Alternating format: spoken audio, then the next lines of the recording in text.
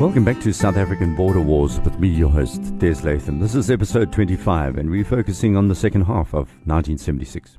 Last episode, we heard about the Cold War machinations, which had led to Cuba and Russia coming to the assistance of the MPLA in Angola. We also heard about the deployment of black troops inside the SADF for the first time, and how South Africa was now rearming itself as its defense equipment was out of date. 3-2 Battalion had been deployed to the cut line at the border and was highly active, as were SWAPO's planned insurgents. Meanwhile, the diplomatic storm that had broken out over South Africa's invasion of Angola continued to rage, with the OAU breaking its own membership rules to accept MPLA as the official and yet unelected government of Angola. On the security front, South Africa was in chaos. In June 1976, the Soweto uprising shook the Pretoria government with both its ferocity and its unique character. For the first time, black youth living in the townships to the southwest of Johannesburg decided enough was enough and went on the rampage in what was an historic event as they rose up against the apartheid government. After living as second-class citizens, these youngsters decided to try and overthrow the Nationalist Party government. Pretoria's response was equally violent. The police opened fire with live ammunition from the first day, killing hundreds over the next few months as different parts of South Africa experienced similar explosions of anger. Watching all of this was the international community, which was to increase sanctions on Pretoria shortly.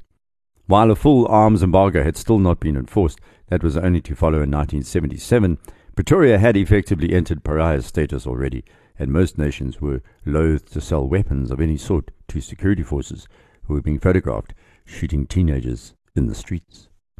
After Operation Savannah, the government forbade the SADF to cross the border into Angola as it tried to reset relations with neutral African countries, most of whom had been surprised by the extent of the SADF's invasion all the way to the edge of the capital, Luanda. That frightened Zambia, for example, which was tinkering with support for the ANC and other liberation movements. South African Air Force aircraft had to stay out of Angolan airspace for two reasons. One was strategic, the other was the fact that the MiG-21s were now patrolling on the other side, and the MPLA had also set up SA-2 and SA-3 missiles in the south. But exceptions were made. As I mentioned, 3-2 Battalion was operating along the cut line from their base, and Pretoria deemed it acceptable for a mainly black battalion to clandestinely enter Angola and attack SWAPO bases. But they were restricted to a shallow area in the south. That battalion would be so effective in the main operational area of southeast Angola that SWAPO actually shifted its bases westwards to the Kunene province, where the SADF did not have a big presence. As 3-2's commander Jan Breitenbach pointed out, we had to get them off balance, take away the initiative, and act as the spoiler in their attempts to overrun Ovambaland. Reconnaissance regiments known as the Rekkies were also carrying out secret missions inside Angola, and they ranged further than the 3-2. I'll dedicate an entire future episode to the Rekkies, as they were a significant organization which was to cause SWAPO and other insurgency movements around South Africa quite a bit of trouble. If you peer at a map of this area, you'll be struck by many things, starting with its enormous size. General Jan Kleinhans explained that the area was too big and border was too long. The terrain made it difficult too, flat with no natural lookout points. We did not have the capacity to close the border. It always remained permeable. A more accurate description would be the border leaked like a sieve, both directions. Back in southwest Africa, Pretoria was pretending to follow the spirit of the League of Nations mandate of 1919. While that had been revoked by the International Court of Justice in 1971, as we've already heard, the territory was really a fifth province of the RSA. At first, the nationalists were hell-bent on instituting full-scale apartheid in southwest Africa, but realized eventually that fundamentalist principles of white power and the spotty Bantustans they planned back home was even more unworkable in southwest Africa. Petty apartheid was introduced instead, where blacks were forced to carry passbooks and were unable to purchase property or even start businesses in much of the territory. Local black groups and tribes were becoming more and more radicalized as time went on by the very fact that they had no right to vote and were being oppressed by policemen and soldiers in their own country. SWAPO did not have to work very hard to canvass for men and women. Pretoria's actions basically drove the population into the arms of the black nationalist organizations, while there was a constant attempt by Pretoria to control the flow of information. Prime Minister John Vorster and his cabinet decided that they would try something different in Southwest after it was clear that they could not enforce hardcore apartheid starting in the mid-70s. He announced that the territory would become independent and abandon the grand scheme of segregating black and white. While I was there in the early 1980s, for example, There were many mixed couples at the hotels of the big cities, which would have shocked all the conservative tunnies of Terblancheland to their core.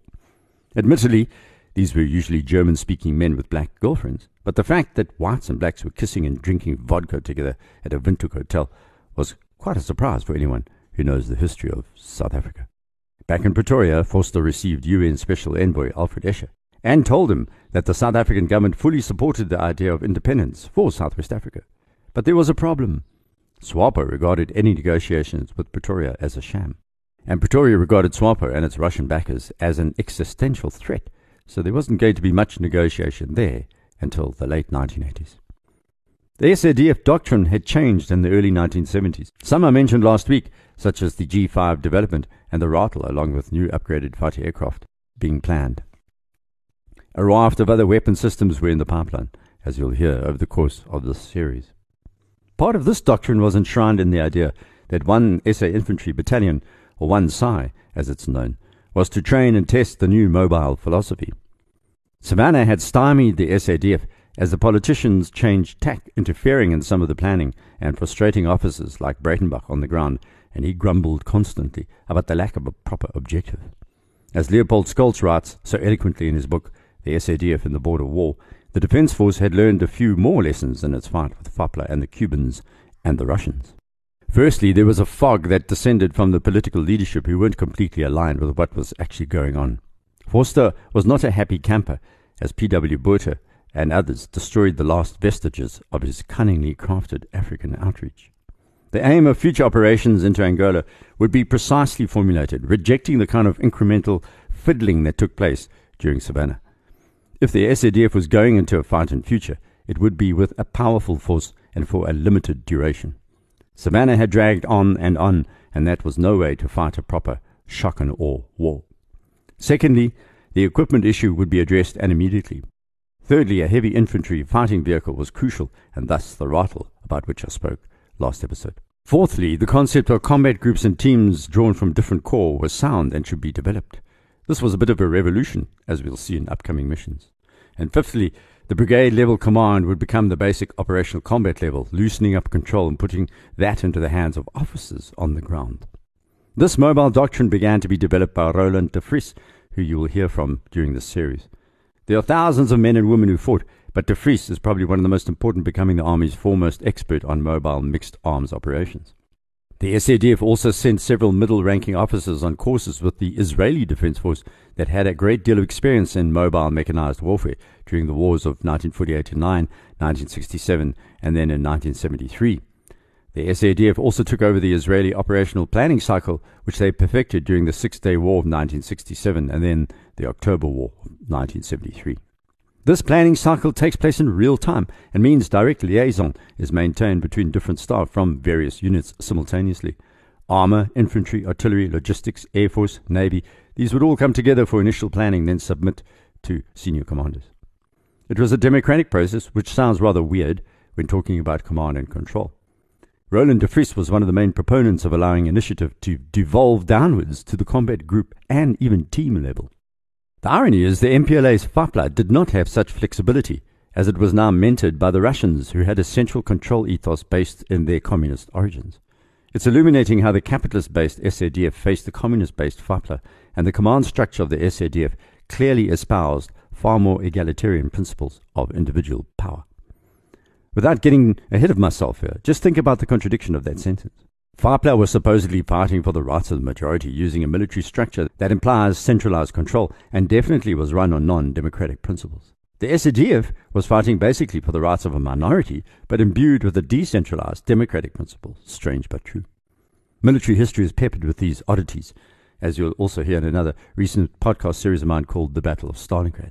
That's where the Soviets eventually realized that they should devolve power to the officers rather than over direct operations from 1,000 miles away. It's the opposite of what Adolf Hitler was doing, managing the battles day by day, minute by minute. And yet, that wasn't the case when it came to SWAPO and UNITA. While the Cubans and FAPLA power of command were centralized, in SWAPO and UNITA, they were loosened with devolution of power to lower-ranking officers. Savannah had proven the success of the SADF's new ideology of allowing lower-ranking officers to make significant decisions on the ground, even with the frustration of Breitenbach taken into account.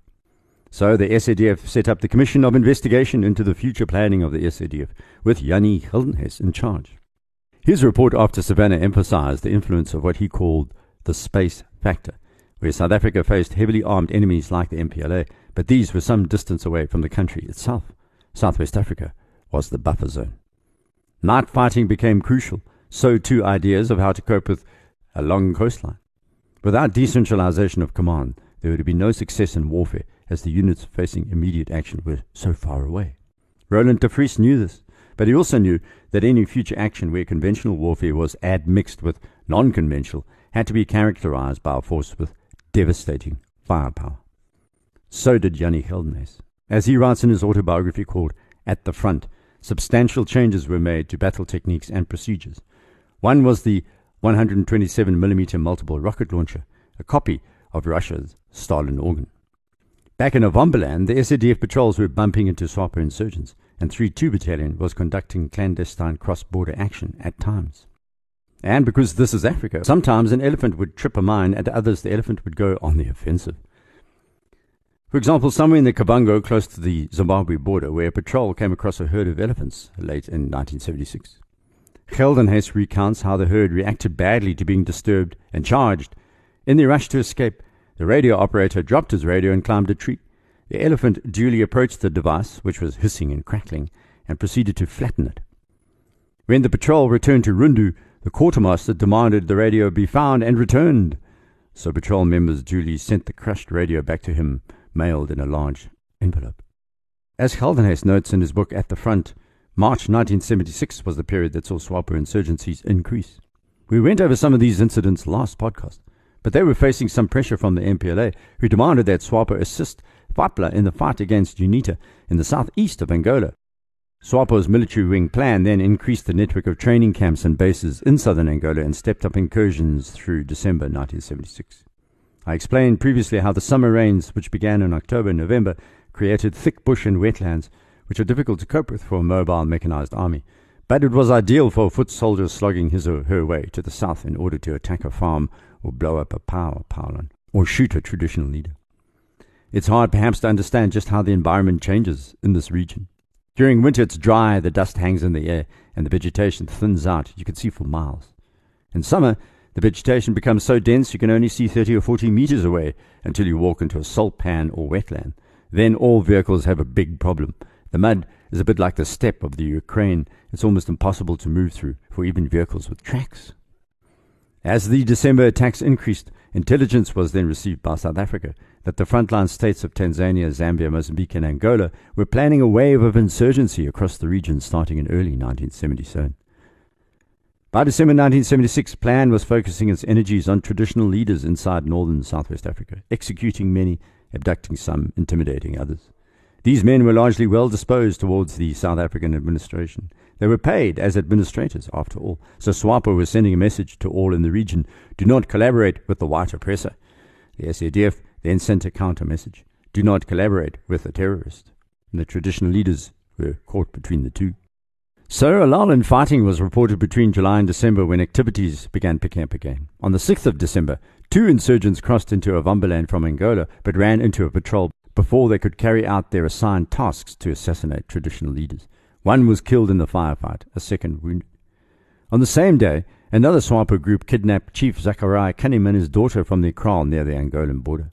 A day later, on the 7th, Deputy Chief Hasuki Nkali was shot dead by SWAPO, and the son of a local chief called Willipard Nkali was abducted and marched into Angola. There were another 4 days of no action, only to be broken at that point by the UN Commissioner for Southwest Africa, Sean McBride. He popped up on various world television channels to warn about a non-existent pending invasion of Angola by the SADF. Thinking about this later, this bloke actually worked as a form of counterintelligence for the South Africans in a way, as he spouted complete baloney about the SADF while simultaneously talking up their capacity. Helicopters all over the show, sophisticated weapons, artillery, hundreds or perhaps thousands of armoured cars, all gunning their engines in the Caprivi Strip, waiting to invade Angola. Naturally, the MPLA and Cuba needed to caucus with SWAPO about what to do next. Of course, there were no sophisticated SADF weapons, artillery, armoured cars or helicopters circling southern Angola.